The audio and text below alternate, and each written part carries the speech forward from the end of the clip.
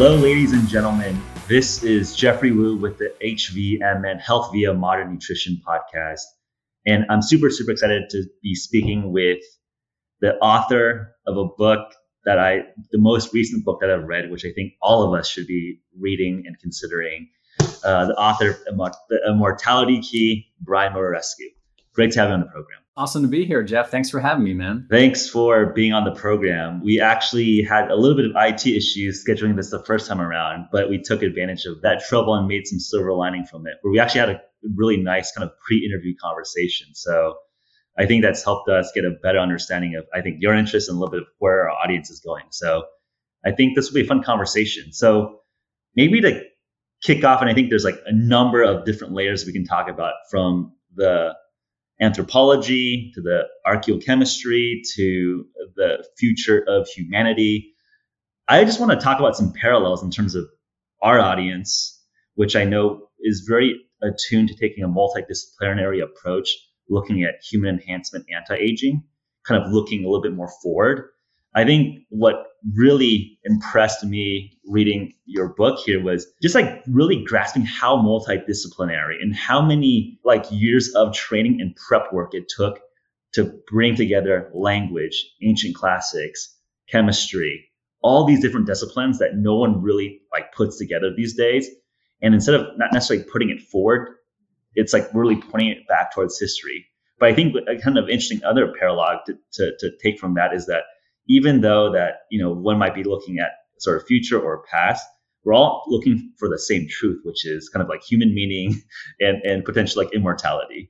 So a lot of just interesting paths on this journey of intellectual pursuit, intellectual interest. So wanted to touch base on the multidisciplinary approach here. Okay, so, the book is the past 12 years of my life trying to crack the best kept secret in history, which is not fancy marketing. That's what one of the leading religious scholars of the 20th century, Houston Smith, it's the phrase that he used to refer to the mysteries of Eleusis, which is like this ancient spiritual capital that called to everybody from Plato to Marcus Aurelius and the rest of the folks from Athens and Rome who were interested in finding immortality. I mean, that is to say, like the actual religion of our ancestors. And there was a controversial theory from the 1970s that it was nothing less than psychedelics that gave these people meaning. And there's the distinct possibility that that same psychedelic or some kind of recipe actually made its way into early Christianity too. But I mean, the only way to crack that nut is not just by looking at dusty books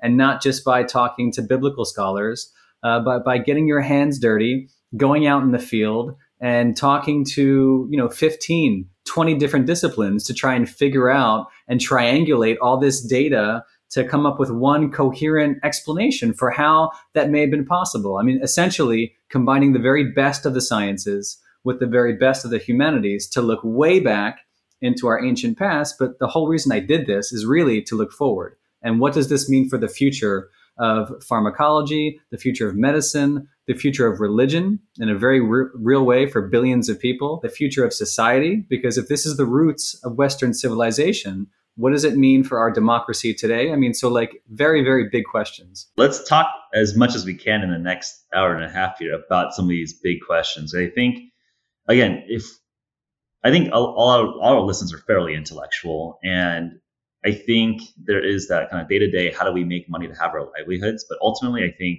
we're all trying to search for truth. And I grew up not religious, but I was always very curious about why billions of people, follow these holy books.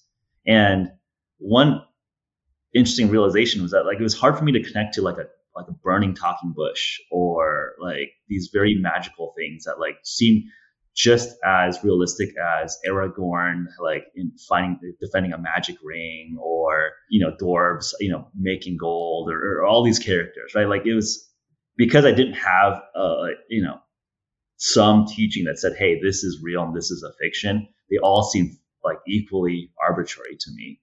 I'm curious in terms of your upbringing, your history here in terms of like the previous 12 years, but it really seemed like it was kind of a lifetime of experiences and learning that brought you to the position to even actualize on this journey. I think you kind of brushed over like the 12 years of work. And not to say that's light, but it's just like, it was like impressive that you had such a deep knowledge of the classics.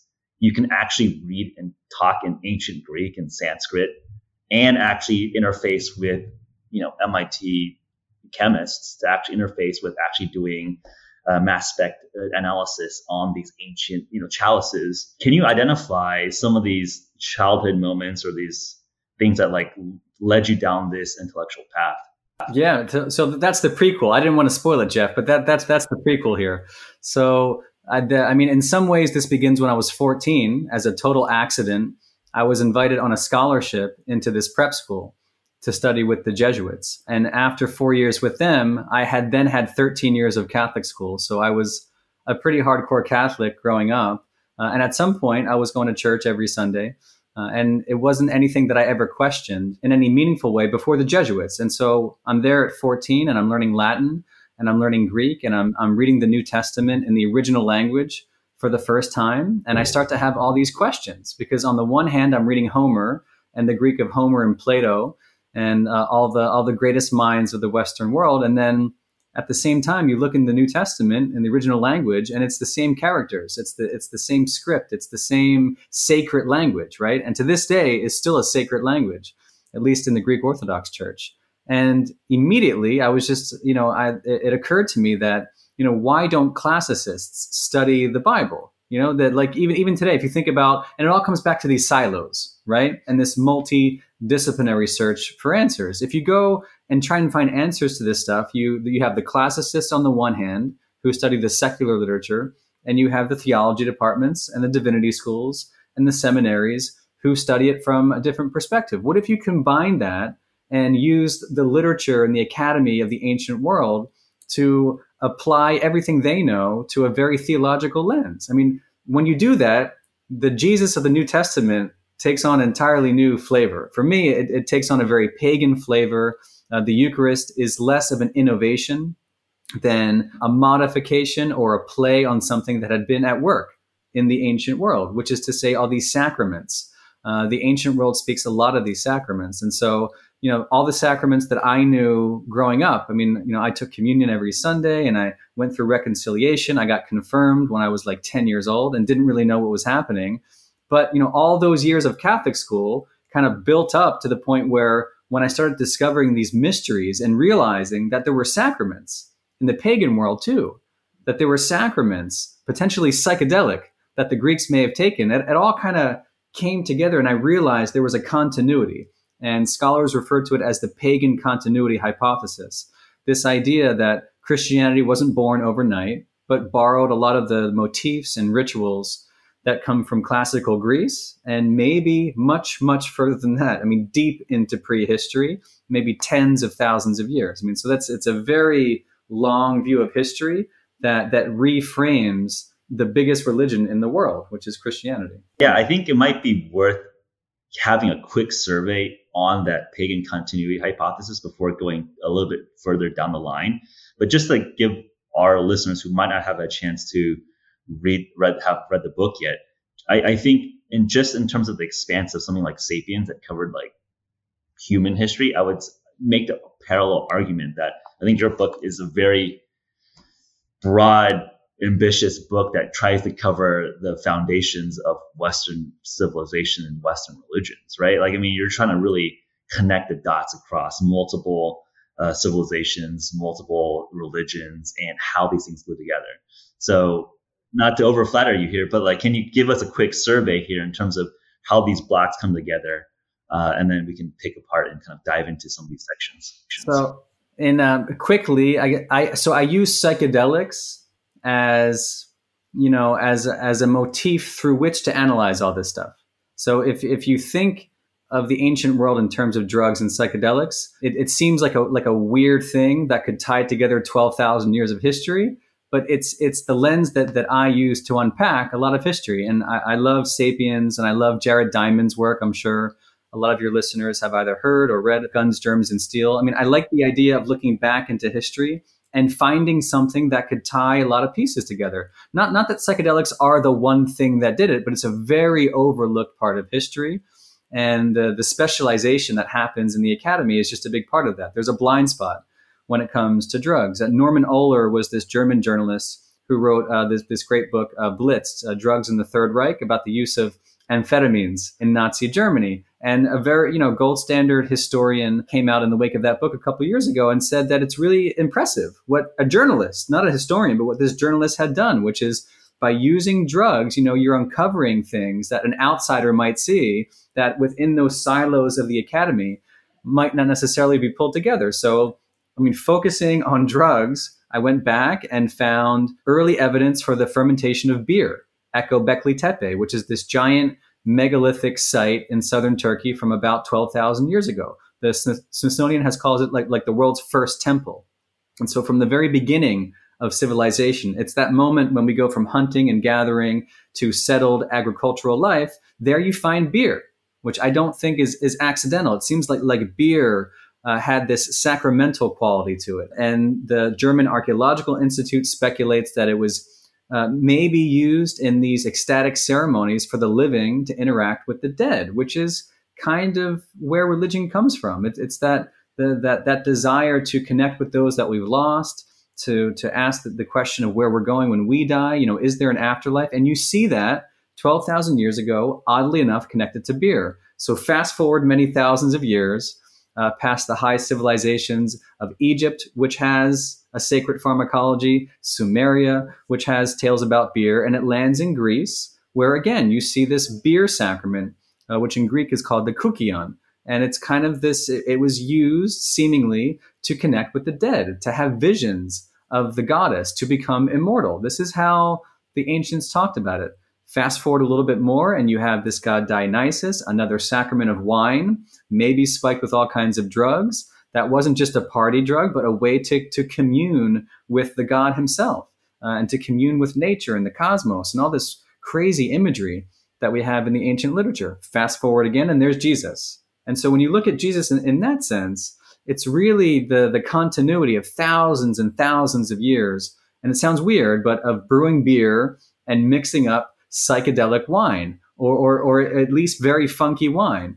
So the Eucharist doesn't come out of nowhere. It fits within a tradition that is very old and very rich. Yeah, and I think speaking toward just not growing up with a religious tradition, reading your book and just piecing together the history, the actual, record here, it makes me much more empathetic towards understanding how people would belong and ascribe so much life meaning towards these cults or these religious groups, right? Because I think if you did not grow up in these traditions, it's kind of like, oh, this arbitrary story is just as fantastical as Scientology, as Viking, Odin, and Thor, just as arbitrary as Zeus and Mars and what, the Greek Roman gods. But then if you actually trace, one, the history and the stories of their time, and then two, if you actually have something as potent as psychedelic experience to really create a visceral, subjective experience, I empathize so much more with the religious experience now, because I think it's like, oh, I maybe can understand what some of these apostles or these acolytes, these early adopters of this new group or this new religion, I actually can empathize with their lived experience. So I'm curious, from you, coming from a Catholic school upbringing, how does this now reflect your upbringing from as someone that has been kind of in the old school Catholic dogma? If anything, and it's enhanced my faith, or maybe reinvigorated something that, I'll be honest, has come and gone in my life. There were moments when I feel very, very Catholic. There are moments when I feel very removed from it. You mentioned I studied Sanskrit, so I studied the Vedic tradition, and I studied yoga for a long time, and I studied the mystical disciplines in Judaism and Islam. At some point, I studied as much as I could. And then I always find myself coming back to these roots and these what if questions, but what if there's something that connects all these seemingly disparate faiths? And the one thing I keep coming back to is lived experience. The word you said is absolutely what convinced me there was something here, visceral. When I started reading the early psychopharmacological literature that was coming out of Johns Hopkins University and the psilocybin experiments 12 years ago, that's the moment this book was born, because I was reading about atheists who were having God experiences. And some of the volunteers would describe their one and only dose of psilocybin as among the most meaningful in their lives. And today, that figure is 75%, at least in terms of the Hopkins experiments. I mean, so it's crazy to think that 3 in 4 people, lay down over the course of a few hours and essentially find, if not the meaning of life, some kind of meaning that connects them to their loved ones and to the cosmos. And an atheist will even say God. This woman I profile in the book, Dinah Baser, talks about her experience as being bathed in God's love. And that's from an atheist. And so, and it's circumstantial and doesn't really mean anything in the abstract. But again, if you connect it back to what little testimony we have from these ancient mysteries and all these clues and hints in the literature and in the artifacts and now in the science that we have, this compelling story starts to emerge that visceral experience was the thing. I mean, for many people, I don't know how widespread it was, but it seems to me that the most transformative moment in Western civilization, right? That Last Supper that took a pagan world and made it into a Christian world. I mean, seemingly overnight in the course of a couple hundred years, there was something going on there. And I think the earliest Christians would have looked to that event and tried to reclaim a very, very powerful experience that made them want to die for this faith. And we don't really have all the answers for why that's the case, but this religion spoke to people. It had to be something extraordinarily powerful. Hey guys, this is Jeff Wu interrupting my podcast for a special offer, a special announcement for you. As you might know, HVMN just launched the new keto food bar, and they're yummy, they're delicious, and I want to make a special personal offer for you to give you a discount to get those into your hands. So for a limited time only, use the discount code Jeff10. That's GEOFF number 1 number 0, Jeff10 for a 10% discount on the keto food bar on hvmn.com.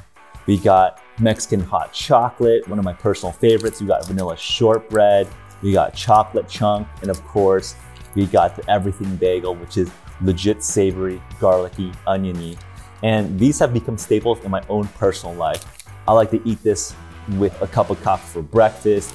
I've been using the Mexican hot chocolate, the vanilla, as grab and go bars when I'm biking, when I'm out on the town, when it's not easy for me to eat healthy, eat keto. So these are certified organic. They actually are yummy. They aren't these weird synthetic artificial tasting bars you might see that are keto compliant but have a bunch of fake IMOs and things that actually spike glycemic response. And of course, while they're also certified organic and they actually taste good, these have been tested on continuous glucose monitors, so they actually have flat glycemic response on your blood sugar. So essentially, it's a fasting mimetic, but we're still delivering almost 300 calories of healthy fat and 12 grams of healthy protein and grass-fed collagen. These are legit. I'm so excited for you to try them and use my personal discount code Jeff10 to get a special 10% discount. So check it out and enjoy, and back to the program. Why is this unique? So I don't think I am that unique. I don't know. I just think I was, if it's one thing, I was just patient and waiting for the evidence to kind of catch up with the theory. So, a lot of what I follow is this controversial book from 1978, The Road to Eleusis. And that in and of itself was this multidisciplinary effort from Gordon Wasson, the ethnomycologist, and Albert Hoffman, the guy who discovers LSD, and Carl Ruck, who at the time was the chair of classics at Boston University. So Carl's the only surviving member of that trio. He's now 85 years old, still at Boston University. But it was very controversial, I think partly because of the lack of scientific data to help support this. And also, essentially, at its root, they were claiming that the drafters of the blueprints of Western civilization were tripping balls when they were creating democracy in the sciences. So that didn't go well in 1978. When I picked it up in 2007 in earnest, it was that psychopharmacology that I found really interesting. And so I could have written the book in 2009 and 2010, and it would have been a book comparing the experiences of psilocybin volunteers with the very little testimony that survived from ancient Greece. And that didn't quite cut it for me. So I waited a few years, and it was a process of me just spending nights and weekends studying this stuff. And then this article from Andrew Coe at MIT comes along in 2014, and he discovers this ancient cache of wine, the world's oldest wine cellar in Galilee, the same Galilee where Jesus would be preaching the gospel. So Andrew Coe discovers this wine in 1700 BC, and the chemical analysis shows that it's spiked. It's spiked with lots of different plants, and spices, which is interesting. And so it stands for the proposition that ancient wine was nothing like the wine of today. And so I could have written that book in 2015, maybe. And so you have some of the, the circumstantial evidence of the psychopharmacology. Now here's the archaeochemistry. But, I wanted to be even more patient and wait for some of these details to fall into place. And then in 2018, I sold the book to the publisher in New York.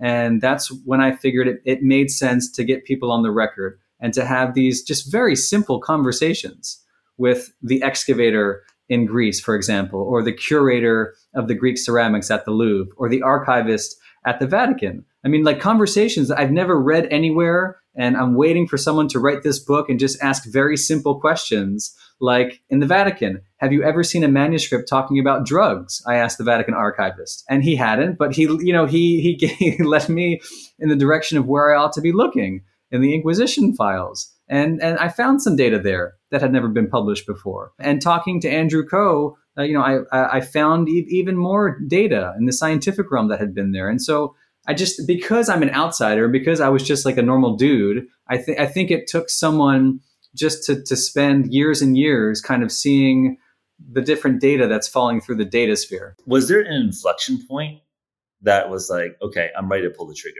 Because with something that's so expansive, one can make the argument, hey, I need to find I need to literally find the Holy Grail that is talked about, that people crusade about. Like, I want to find the Holy Grail that Jesus used that had LSD on it. Like that would have been like the absolute smoking gun. So what was it looks like that is still on the search queue. And then obviously there's like a bunch of catalysts along the way there. What made you pull the trigger in 2020?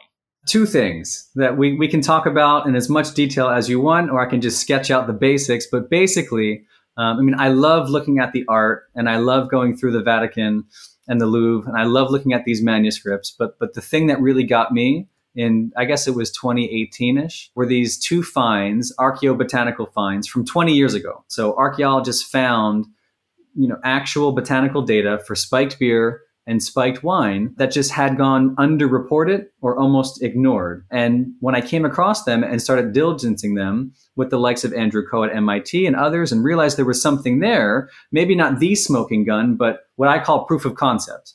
And so the proof of concept was this ergotized beer in Spain, in an ancient Greek site that you just don't think of, even intuitively. When you think about this magical potion at Eleusis in Greece, I went to Greece looking for it. And the answer I got from the excavator was that there's nothing to be found here because all of the ancient cups and chalices have been cleaned for conservation, and you're wasting your time, but isn't it interesting what you're doing? And so it was encouraging on the one hand, but on the other, there was nothing for me to do there. So I wound up, digging through these journals and found this site in Spain from which I was able to read about this ancient beer that had been spiked with ergot, the very same ergot that was hypothesized back in 1978 as kind of like an LSD kind of beer. I mean, we don't know the specifics of the chemistry, but it's the first hard data to support that crazy theory. I mean, that's come along in 4 decades. I mean, so that was a big turning point for me. And then again, in the journals, I found this ancient specimen of quote unquote psychedelic wine outside Pompeii from the 1st century AD, the right place at the right time where some of the earliest Christians may have come across something like that. And it was wine that was seemingly spiked with opium, cannabis, henbane, and black nightshade. I mean, so all pretty damn psychoactive in the right doses. Now, again, we don't know the specifics of the chemistry or what was happening there, but with those 2 hits, I walk away from this book saying it's proof of concept to start to marry all these disciplines for the very first time at the most respected institutions on the planet, to take this seriously. And I think that's kind of where we find ourselves now. There's all these excavation sites and these rich kind of targets to continue what I've been doing, except now the professionals are there, and hopefully with enough funding and attention, we can get it done. Yeah, which is pretty cool, because I also keep, a foot in the human performance world, but also a foot in the startup world, where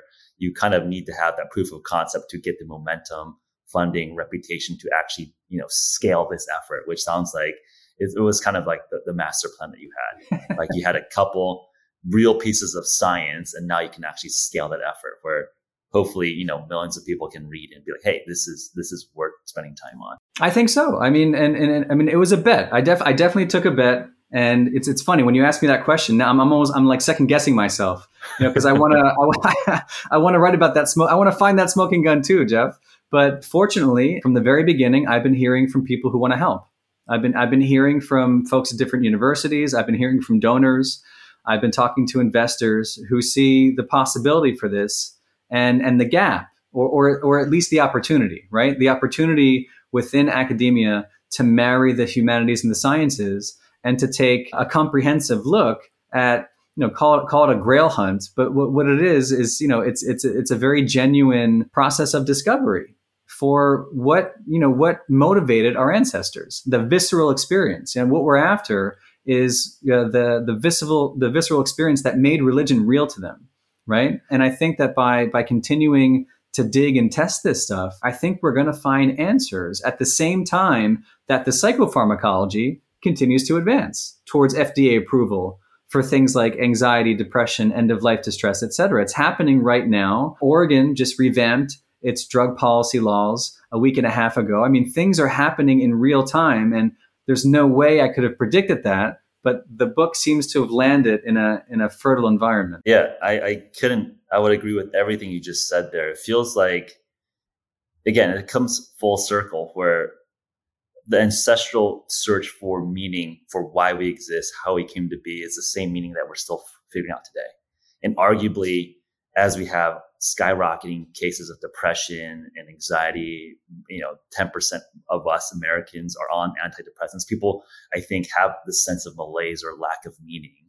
And I think there's interesting social cultural discussions around, is that because of religion became less important in our lives as technology and modernity has replaced some of the meaning finding that religion used to play, and can we reintroduce like this notion of meaning or religion in a modern context? And I think that this actual chemical, biological, physiological string that you're gluing together from like the early evolution mysteries to something that is being studied at Johns Hopkins today might be a very unifying thread that combines like the classics research with what is cutting edge in human performance and physiology today, which I think is like a very elegant, beautiful story in a narrative that, like, again, like really, I think resonates with myself as well as I think a lot of people clearly. So let's trace back some of this history here. So one of the things that I think struck me as particularly interesting was hearing that Marcus Aurelius was interested in and went to Eleusis.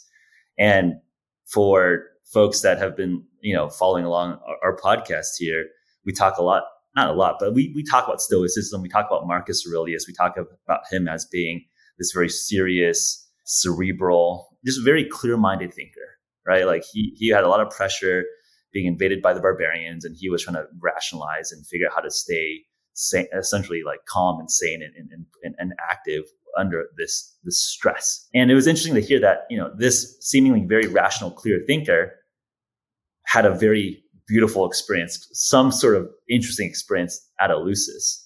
Can you talk about this character, kind of expand about Marcus Aurelius and how you might think that Stoicism philosophy might have spawned from something that was psychedelic? That's a great question. You described Marcus Aurelius very well, by the way, and it's kind of a paradox, as were the Greeks. I mean, the very stoic, practical, skeptical roots that we associate with the ancient Greeks were spread through very irrational, ecstatic, visionary soil. Is the way that I can put it. I mean, even someone like Marcus Aurelius, he wasn't just initiated into the ancient mysteries, the mysteries of Eleusis in the 2nd century AD. He rebuilt the temple. Those barbarians who came down, the invading Kostovoks, they raised this temple that was dedicated to the Greek goddess Demeter in the 2nd century. Marcus Aurelius rebuilt it. And I think there's a reason he rebuilt it. And there's a reason that centuries before him, Cicero, another Roman, like not Greeks. It started as a Greek thing. It was picked up by the Romans, including Cicero, Marcus Aurelius, and some of these Stoics. I mean, Cicero, about Eleusis, I think this is the best way to capture it. He says that Eleusis was the most exceptional and divine thing that Athens ever produced. mean, so all the stuff that we love about the roots of Western civilization, from democracy, the arts and sciences, and literature and philosophy, and this dialogue, and everything that we inherited from them was kind of seen as an adjunct to Eleusis. At least if you take Cicero seriously, he's saying that Eleusis was the glue that held it all together, and he wasn't the only one. After Marcus Aurelius, again, there's this continuity for centuries. So Eleusis survives until the 4th century AD, when it's finally obliterated. What the barbarians couldn't do in the 2nd century, they got away with under the Christianized Roman Empire in the 4th century. But just before that moment, there's a Greek historian who records this testimony of this guy Praetextatus that I talk about. And he was this Roman hierophant nobleman, made the long pilgrimage all the way from Rome to Eleusis, which was not easy, to meet this goddess, to drink the sacrament, meet the goddess, become immortal. And he's saying to the Roman emperor at the time, who just wants to get rid of this stuff, he says that to kill the mysteries, to kill Eleusis is to kill us. And not just the Greeks, not the Romans, but that to do away with the mysteries is to do away with us, which meant has to mean that it was bound up with like our very nature of existence. There was something that was revealed at Eleusis, not something that you read about, not something that you were taught in any kind of didactic way. Again, the way we think about philosophy, but something like supernatural, something irrational that was witnessed there in the mind's eye, that convinced them that there was life after death, that convinced them of this concept of eternity, longevity in the moment, right? That they would truly live forever. I mean, these guys were early Ray Kurzweils. They were looking for this stuff. And here comes Marcus Aurelius, and I think he saves it because, we don't know exactly what happened in that temple, but it was something extraordinary. And it was the culminating experience of a lifetime, is how Karl Ruck describes it. When you read the psychedelic literature, again, it's circumstantial, but you read very similar things about a once-in-a-lifetime glimpse of eternity that finally, just kind of makes life worth living. Yeah, and I think it's like, if you read, and I feel like reading Marcus Aurelius's journals and meditations, it feels like you get to understand him as a person, right? And he feels like a very sober. He's not some like crazy person. So the fact that he thinks something magical there, I think again, it's very circumstantial, but clearly there was something powerful there that probably wasn't, as you're saying, like I think some of the hypotheses, like not some play or some, you read some secret text, right? Like there's clearly something super powerful happening there, right? If you assume that these are sober, serious people. So we talked about ergot a lot. I don't think we've explained and defined it. Can you talk about ergot, the goddess Demeter, just to summarize why potentially this ergot, this kind of spiked beer might be so powerful? It's a very elegant theory. And again, we don't know the specifics of the chemistry, but so ergot is this naturally occurring fungus that you will find growing on barley and wheat and rye. It's more common on rye, but you do find it on barley. So when Albert Hoffmann was reading the Hymn to Demeter in the 1960s and 70s, and he finds out, like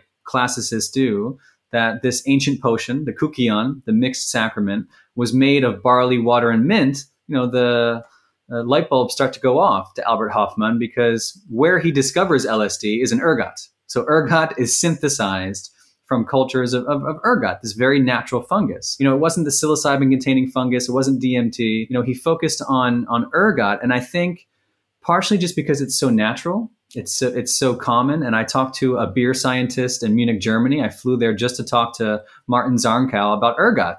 And again, he was completely unsurprised by the hypothesis, like unfazed, because it's still so common. And he was telling me, even in the modern brewing process, you got to be really careful to sift out the ergot during the harvest, because it's toxic. When you think of a good psychedelic, the first thing that comes to your mind should not be ergot. It's highly toxic. It was known across the Middle Ages as St. Anthony's fire. It would result in these fits and convulsions and even gangrene at times.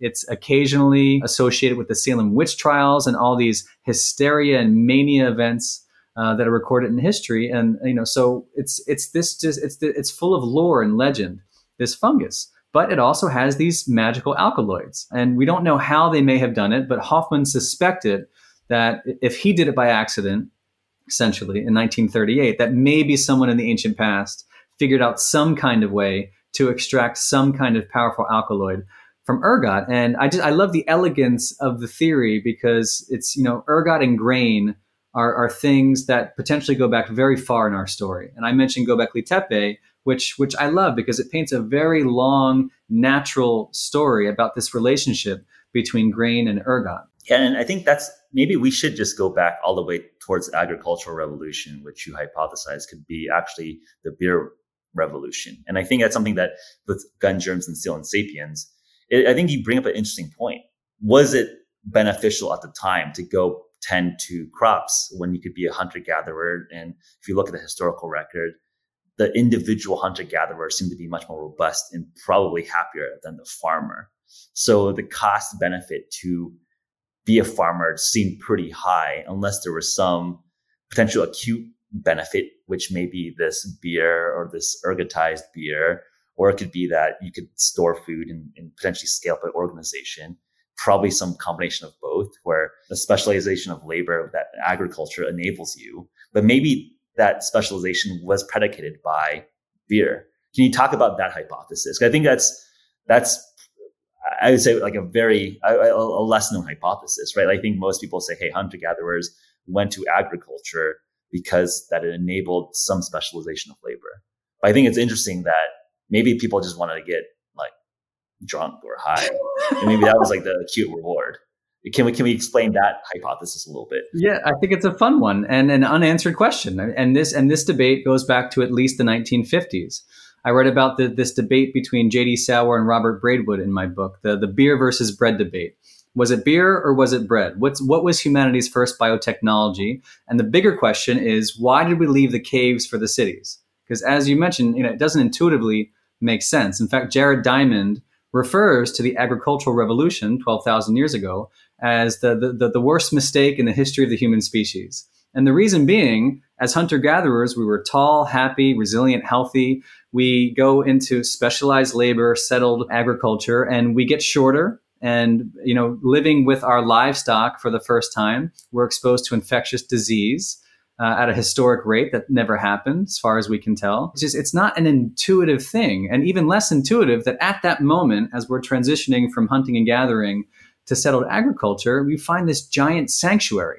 It just doesn't make sense that Göbekli Tepe and the breadbasket there north of the Fertile Crescent just comes out of nowhere. I compare it to like finding out that your great-grandparents are trading Bitcoin or something like that. I mean, it's thousands of years before you expect giant architecture and what seem to be really developed ideas about God and the ancestors. That doesn't really appear until the high civilizations of like ancient Egypt and Sumeria, which is like 7,000 years later. And so here's this site, and I mentioned that we find beer there, which probably isn't an accident. And so it raises the possibility that maybe we first started growing the grain, not to eat it, but to drink it. And when I talked to Martin Zarnkow about this, he explained to me why that makes sense and why it's not a crazy idea, that beer was the engine of civilization, that the agricultural revolution is the beer revolution, potentially. I mean, think about it. Beer is safer to drink than water.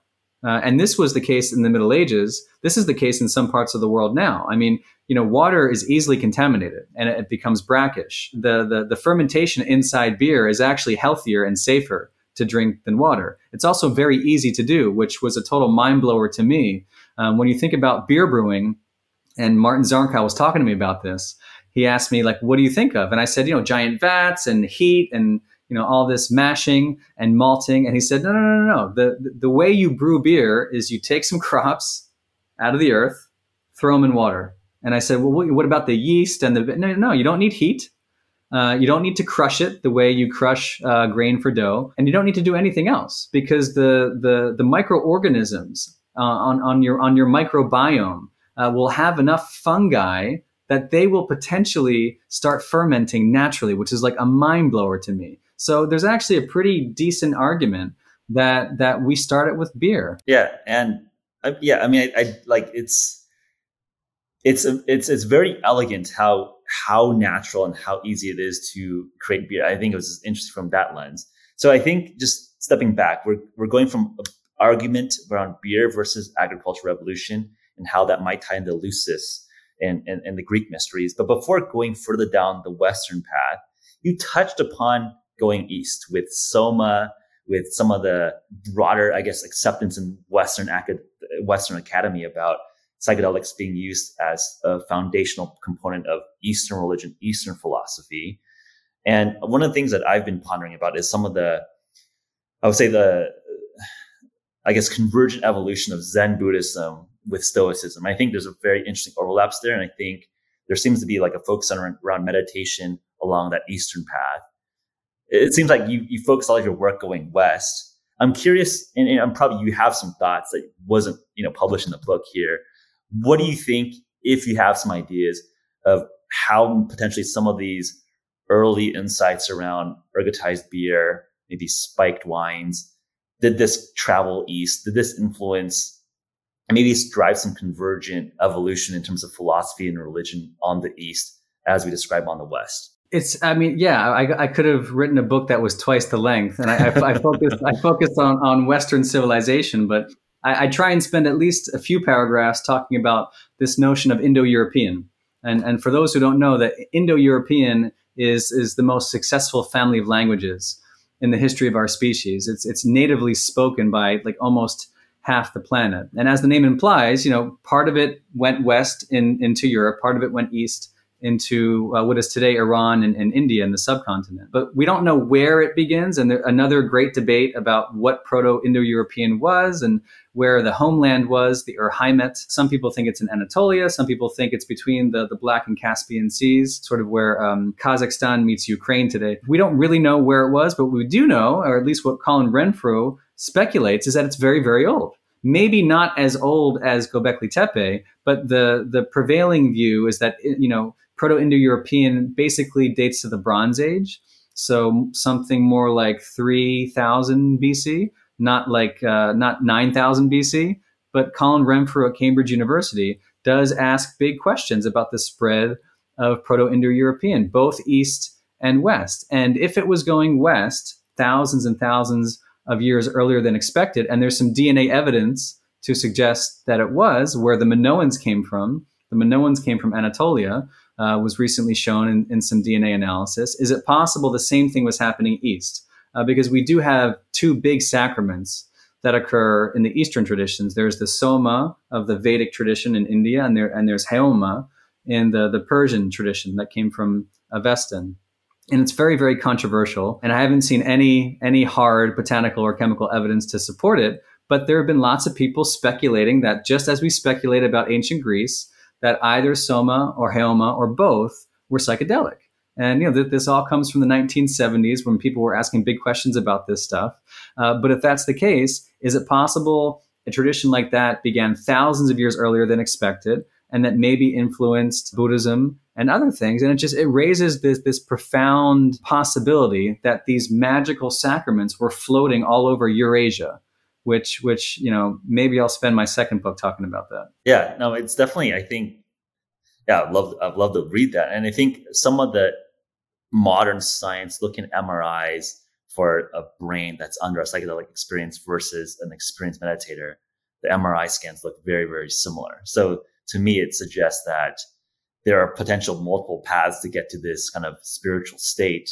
And can it be something like prayer meditation, which takes a lot of effort to get there? Or can you shortcut and get your mind blown within the Lucis or like the original Eucharist that gets you there? And it has a much bigger viral factor, right? Just thinking from like a Silicon Valley product perspective, if you're just making a product of religion, it's like, do you want to train 10 years to train your mind to a meditation state that can tap into some of these more, I guess, ego death and the sense of dying before you're dying. So when you're dying, when you're actually dying, you're not scared. That kind of sentiment that I think was reported in the John Hopkins study and as described by Marcus Aurelius, the product of a drink or a ceremony that gets you there in one day versus 10 years. That seems to be a better product to maybe overly practice something as spiritual as religion. Well, see, this is why it's controversial. So without commercializing it, I mean, I raised that question myself because others were raising that question. I mean, Houston Smith, who called this the best kept secret in history, he experienced mescaline and psilocybin in the 1960s. He called it the greatest cosmic homecoming he'd ever experienced. Aldous Huxley was writing about this. Alan Watts was writing about this. I mentioned them in my intro for a reason. I mean, and Alan Watts, quite a while ago, was asking these questions. And it even occurred to him, he was anticipating the counter arguments. And he said, it seems silly, it reduces us to like chemical automata, this notion that enlightenment can be turned on at the flip of a switch. I mean, at the same time, if you just talk to people who've been through these experiments at Hopkins and NYU and other carefully programmed settings, you hear mystical language. And the researchers themselves will talk about the mystical experience. They use that phrase that is at the core of these experiences. Is that a genuine mystical experience? Is it mystico-mimetic? Is it just a psychological breakthrough? I mean, I think we get lost in the jargon and just miss the fact that you can sit down with an atheist in Dinah Baser and she'll tell you that her one dose was like being bathed in God's love, an experience she's never forgotten, an experience that is imprinted onto her psyche indelibly. I mean, this stuff matters to people, and it's not an either or. It's not that, you do absolutely nothing and then have a heroic dose of LSD or psilocybin or mescaline. I think it means that these are tools the way they were probably used at Eleusis or maybe early Christianity. These are tools. I mean, sacraments exist for a reason. There are sacraments that have that shortcut effect that absolutely cannot be divorced from all these sacred containers and a good meditative practice, a good contemplative practice. That's why when you ask me like how this affects my faith, I mean, I see a psychedelic sacrament, whatever that is, as something to enhance training, as something that's only really valuable to someone who's prepared for it and only valuable to someone who's been training. Whatever your tradition is, whatever makes sense to you. I mean, if you take it seriously enough, then the psychedelic experience could be a real benefit to them. Yep, that rings true in terms of my current perspective as well. So let's go back west. So what is Jesus? Like what is he now, right? Like, I think you make a very compelling argument or survey of the literature comparing him with a lot of pagan inspiration with Dionysus. He likely was like a real human.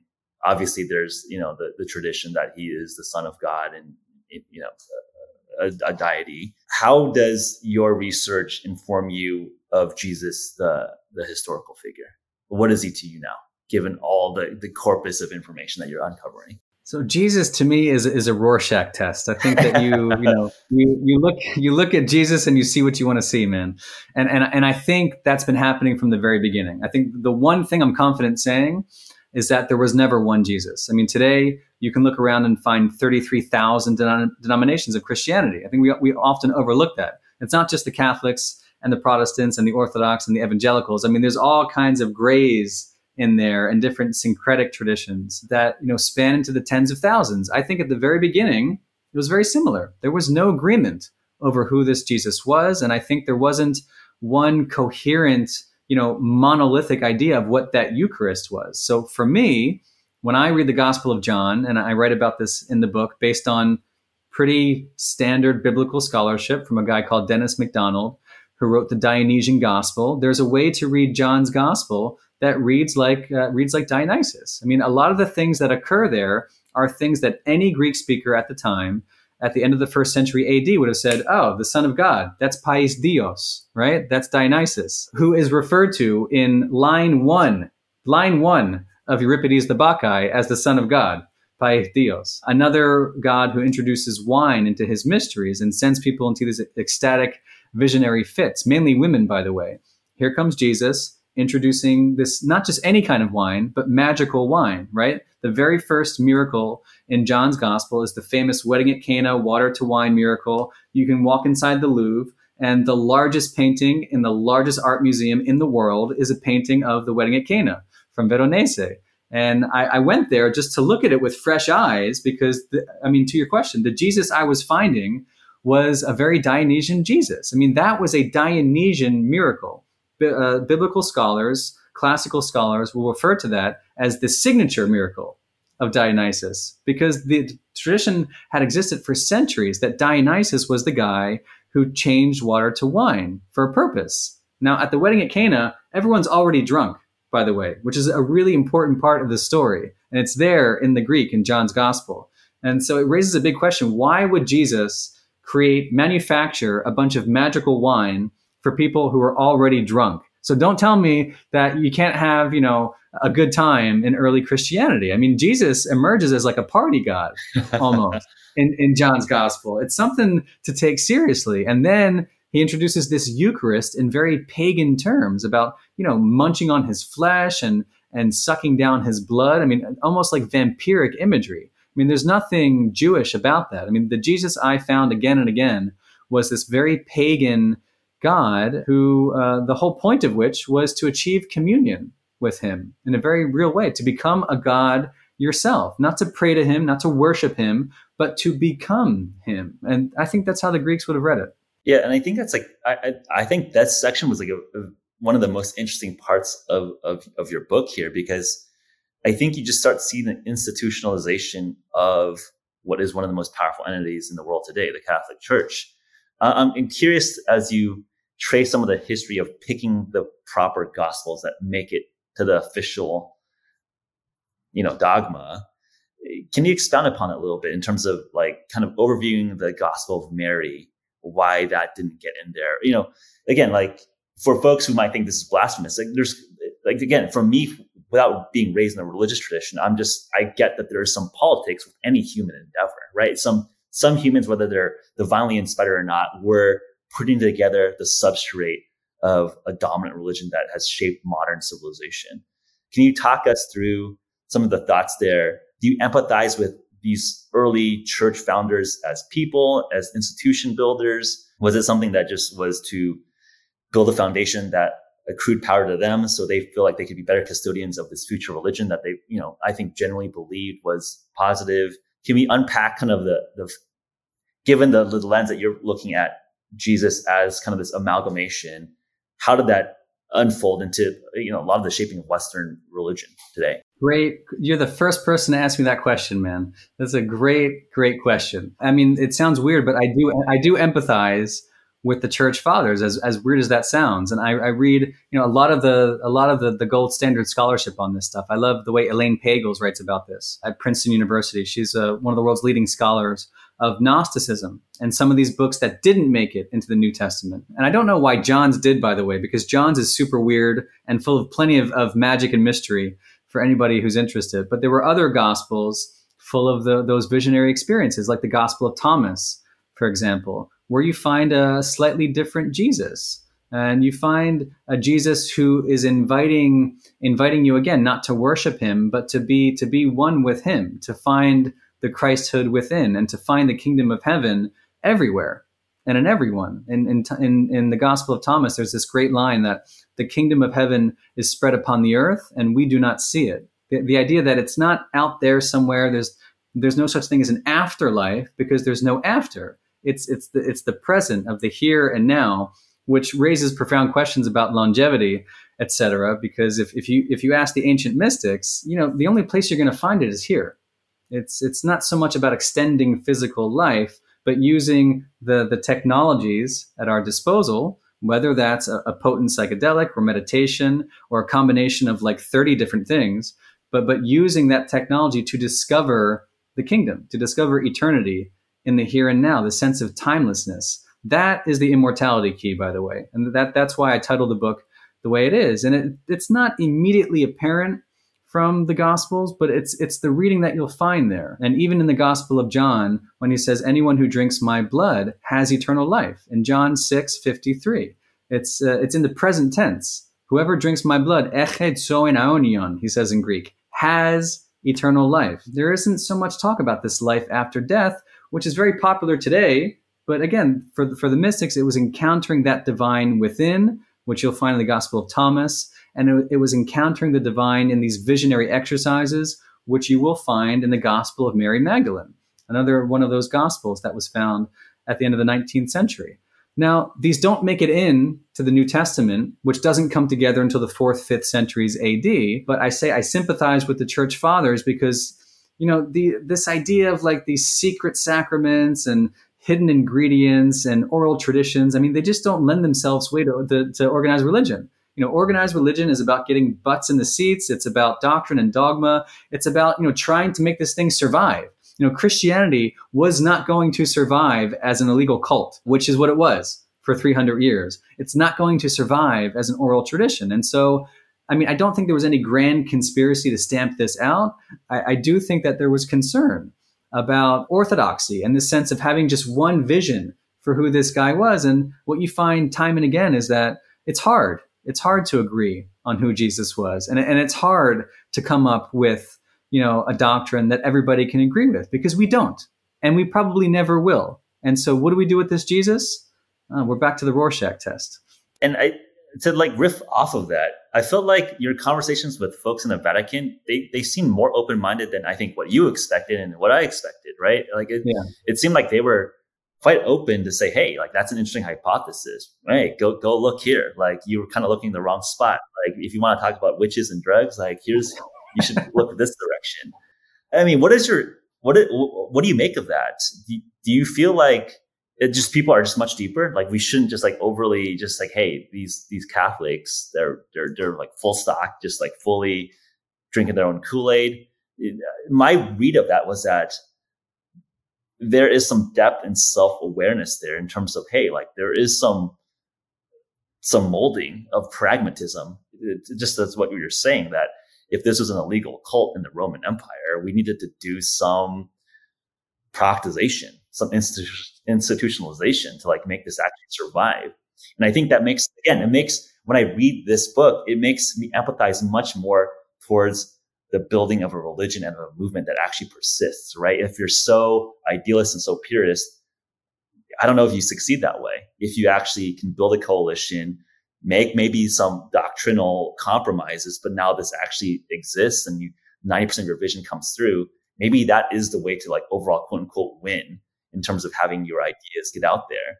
So I'm just curious, do you still see that happening today in the Vatican today?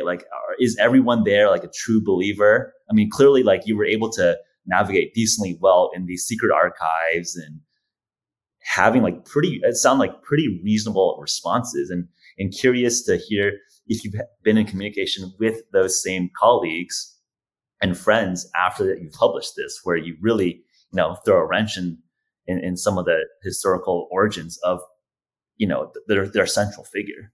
Right. No, you phrased that very, very well, Jeff. I think that the folks that I talk to are very practical. And I talk to the archivists. I talk to folks at the Pontifical Commission for Sacred Archaeology, which are in charge of all these catacombs.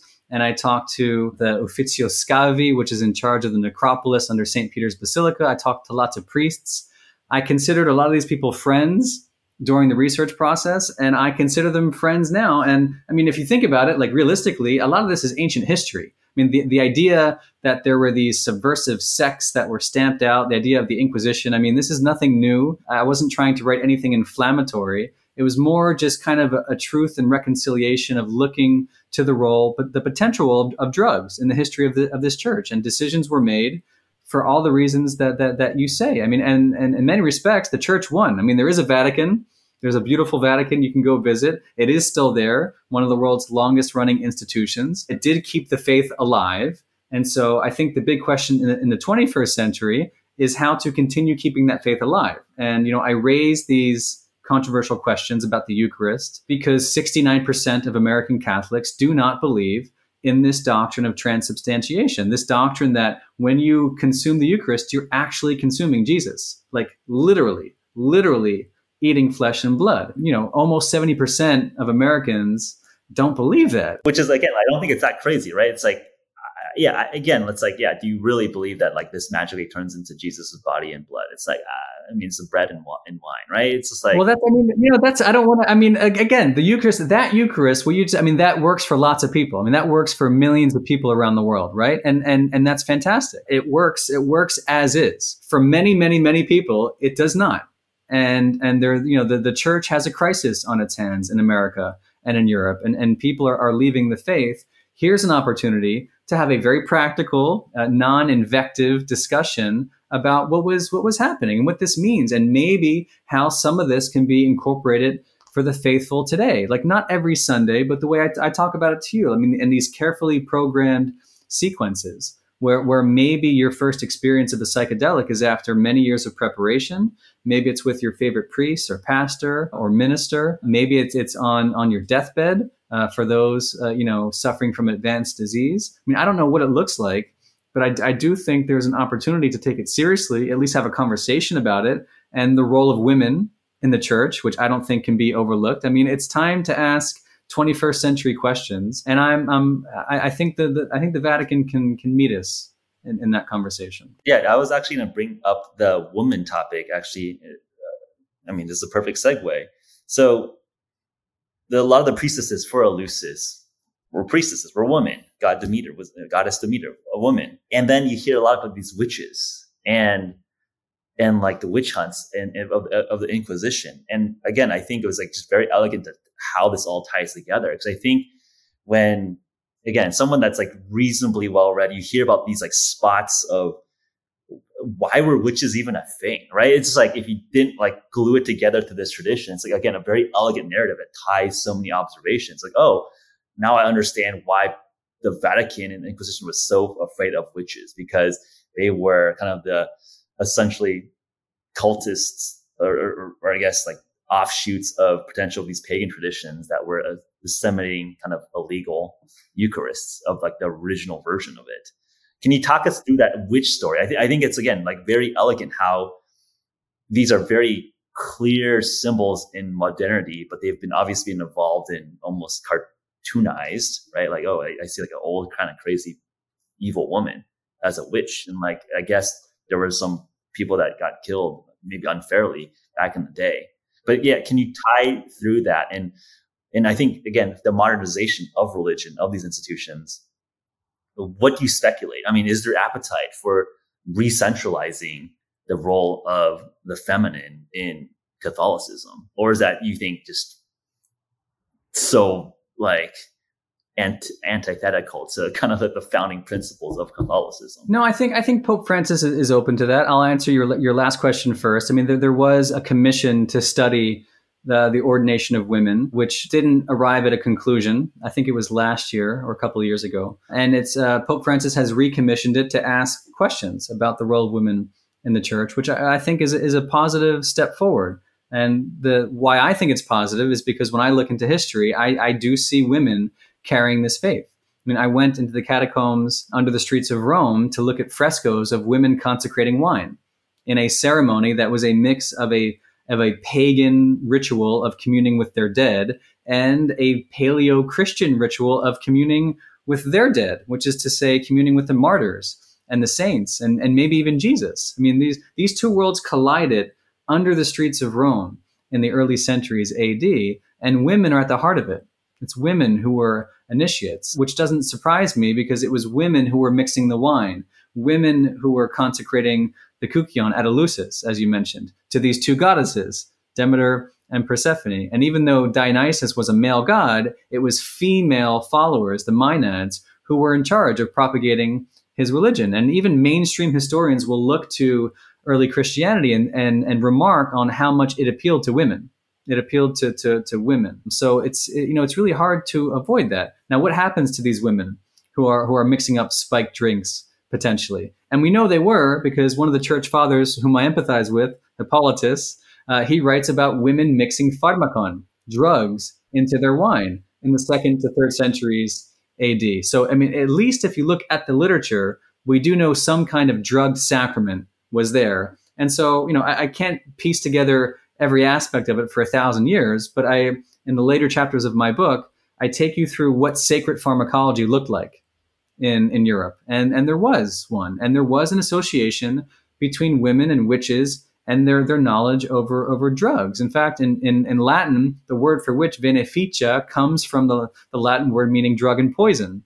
So we know that, I mean, even if you think about witches, I mean, over their cauldrons, I mean, the thing that witches do best is mix up plants and roots and drugs. It's what Circe, the high priestess of ancient Greece, was doing in Homer's Odyssey in the 8th, 7th century BC. It stays there all the way through antiquity. It goes all the way into the Inquisition. And I went into the archive of the Congregation of the Doctrine of the Faith inside the Vatican to look for manuscript evidence of women with knowledge of drugs. And I found it. And I write about this in the last chapter of my book. It was important for me to see the written evidence that there were women who were persecuted during the Inquisition for their knowledge of pharmacology, essentially, and their knowledge of healing and the healing arts. It largely disappeared, right, during the Renaissance, to the point where we think about all these ideas, and this idea itself, this conversation is now crazy. And in 1978, it was crazy because we lost that connection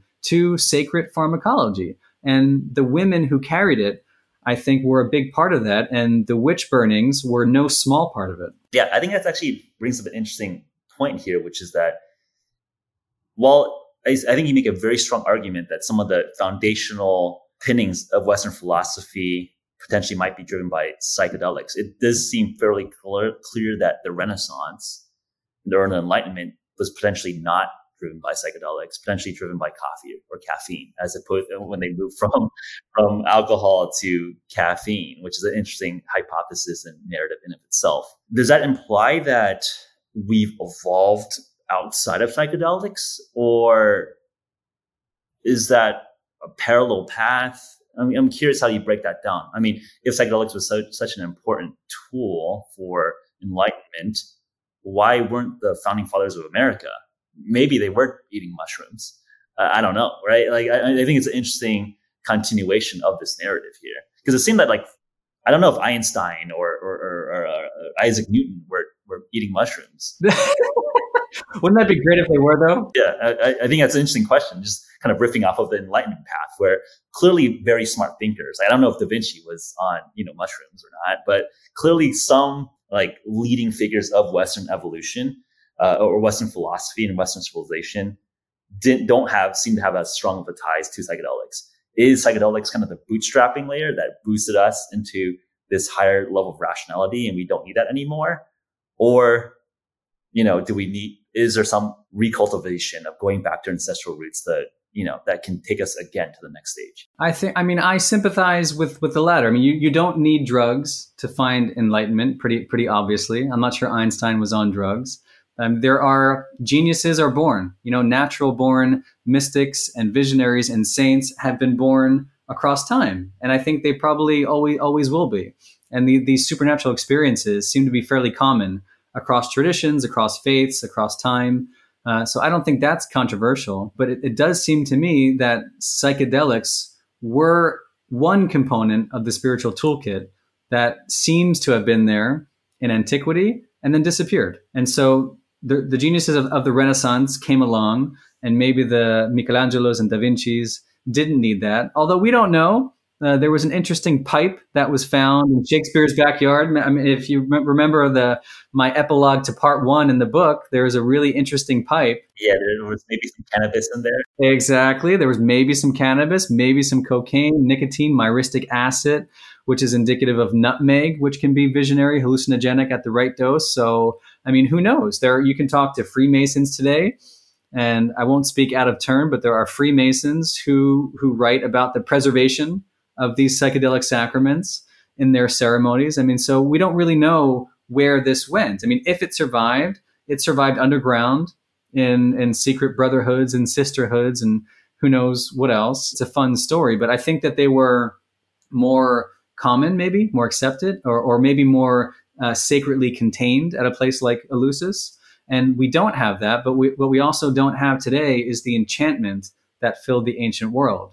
We don't go and consult the prophetess every time we have a problem. We go to our therapist, and we don't go into the temple every time we're mourning the death of a loved one. We go to the church and temple, and I think that we're removed from the lived experience, that phrase that you used earlier, and the visceral experience of mysticism, which is how religions, really thrive. And there's always this tension between mysticism and bureaucracy. But I do think the two can work together. I think psychedelics are one way that might be able to happen. And maybe this is the kind of thing that could re-enchant a faith like Christianity, or re-enchant our toxic democracy and our level of civil discourse, which is really at kind of an all-time low. I'm pretty comfortable saying, I think that our country has some issues. I'm not saying psychedelics are the answer, but I mean, tapping into something that brings meaning to people's lives and elicit pro-social activities like kindness and being nice to each other and generosity. I mean, these are the kinds of things that people in the Hopkins experiments talk about. All this pro-social behavior that results after this awe experience. I mean, that's something I can see being helpful today. I'm not sure what it looks like, but I see something there. I mean, I think it's probably the most important problem that we need to solve as a civilization. I mean, I think there's a good argument. It is literally the problem of our generation, where in terms of physical abundance and close to full mastery of our environment and manipulation of our environment, I think we're pretty powerful. And it's just like, I think people feel lonelier than ever, even with as much materialism and abundance we have in the physical world. So I think there's something to that in terms of the mysticism of the magic of life, where with hyper-capitalism, I think specialization of labor, you have really great country level GDP, but it doesn't feel like the individual person is happy, right? Like each of us as cogs in the specialized capitalist system is very, very efficient and the machine is working really well. But my sense is that the individual components are not very happy. And something about introducing magic or mysticism, I think, is an interesting thought experiment. If we were to be the Pope or the dictator of America, like how will we try to solve this problem? And if you were, Francis stepped down, it's like, hey, Brian is a genius. Like Brian should be Pope. Like, this is kind of a fun question and very theoretical question. Like, given what you know from the Immortality key, like, how would you think about incorporating some of the potential ancestral origins of this religion, this institution? How would you update this for modernity? That's the $1 million question, man. And part of the reason I spent so much time investigating the ancient mysteries is because if there is a legal space for this to come back, and there is a legal space, it's called Oregon. It's the first jurisdiction in the world where you're going to have a regulated system of psilocybin, therapeutic psilocybin, over the next 2 years. It's a true first, right? Since the war on drugs. It's a very big moment. I think NBC News called it a tipping point. A colleague of mine at the Drug Policy Alliance said that it is literally the most significant reforms to our nation's failed drug policies in like a generation. It's hard to overstate what just happened in Oregon, and not just with psilocybin, but decriminalizing all drugs. So we are in, all new territory here, which means that if you read your Latin and Greek and you think about these ancient mysteries, and if anything I wrote there is even partially true, the big if about psychedelics, is there meaning there for us? And I think there is. If you look at Eleusis, you see a once-in-a-lifetime event. You see lots of preparation going into it for anywhere from 6 to 18 months, maybe longer, under the direction and supervision of mystagogues, people who knew what they were doing, people who'd been initiated. You see a 9-day, a 9-night process culminating in that vision that made all previous seeing seem like blindness. That's how Ruck calls it. And then you find a community and some integration afterwards. People are already talking and writing about this stuff, but I think what's missing is that ancient element and the sacredness that was baked into Eleusis, and to be honest, some of the community that was baked into the Dionysian mysteries. They do talk about these groups of people, congregations even, coming together in worship, that's what I see in Paleo Christianity. It's how I end my book. The Jesus that I see, to answer your question again, I see, when I think about early Christianity, I see small groups of people gathering together at home to worship a wine god using a sacrament that was homemade, home brewed, right? A boutique wine. You didn't go down to your, local wine shop and pick up a bottle. It was all more homemade and rustic, and that's what really attracts me. I can envision this experience amongst a small group of friends and loved ones.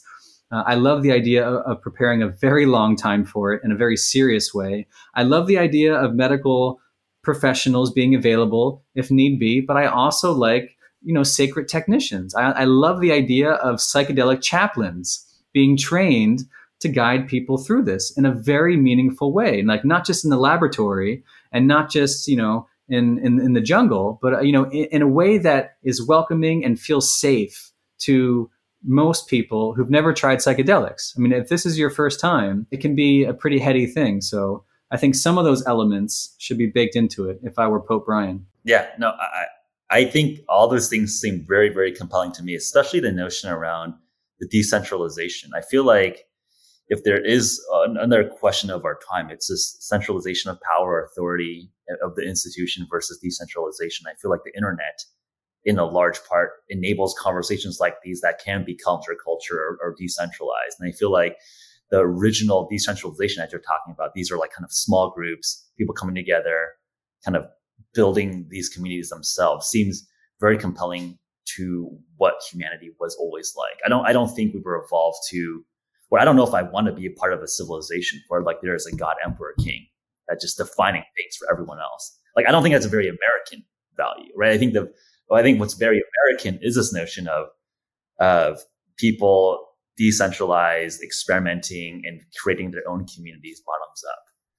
That to me seems like one of the most fundamental American values. So I think something like that, I think, would be very attractive in this day and age. Well, maybe I can enlist your help to help architecture that, Jeff.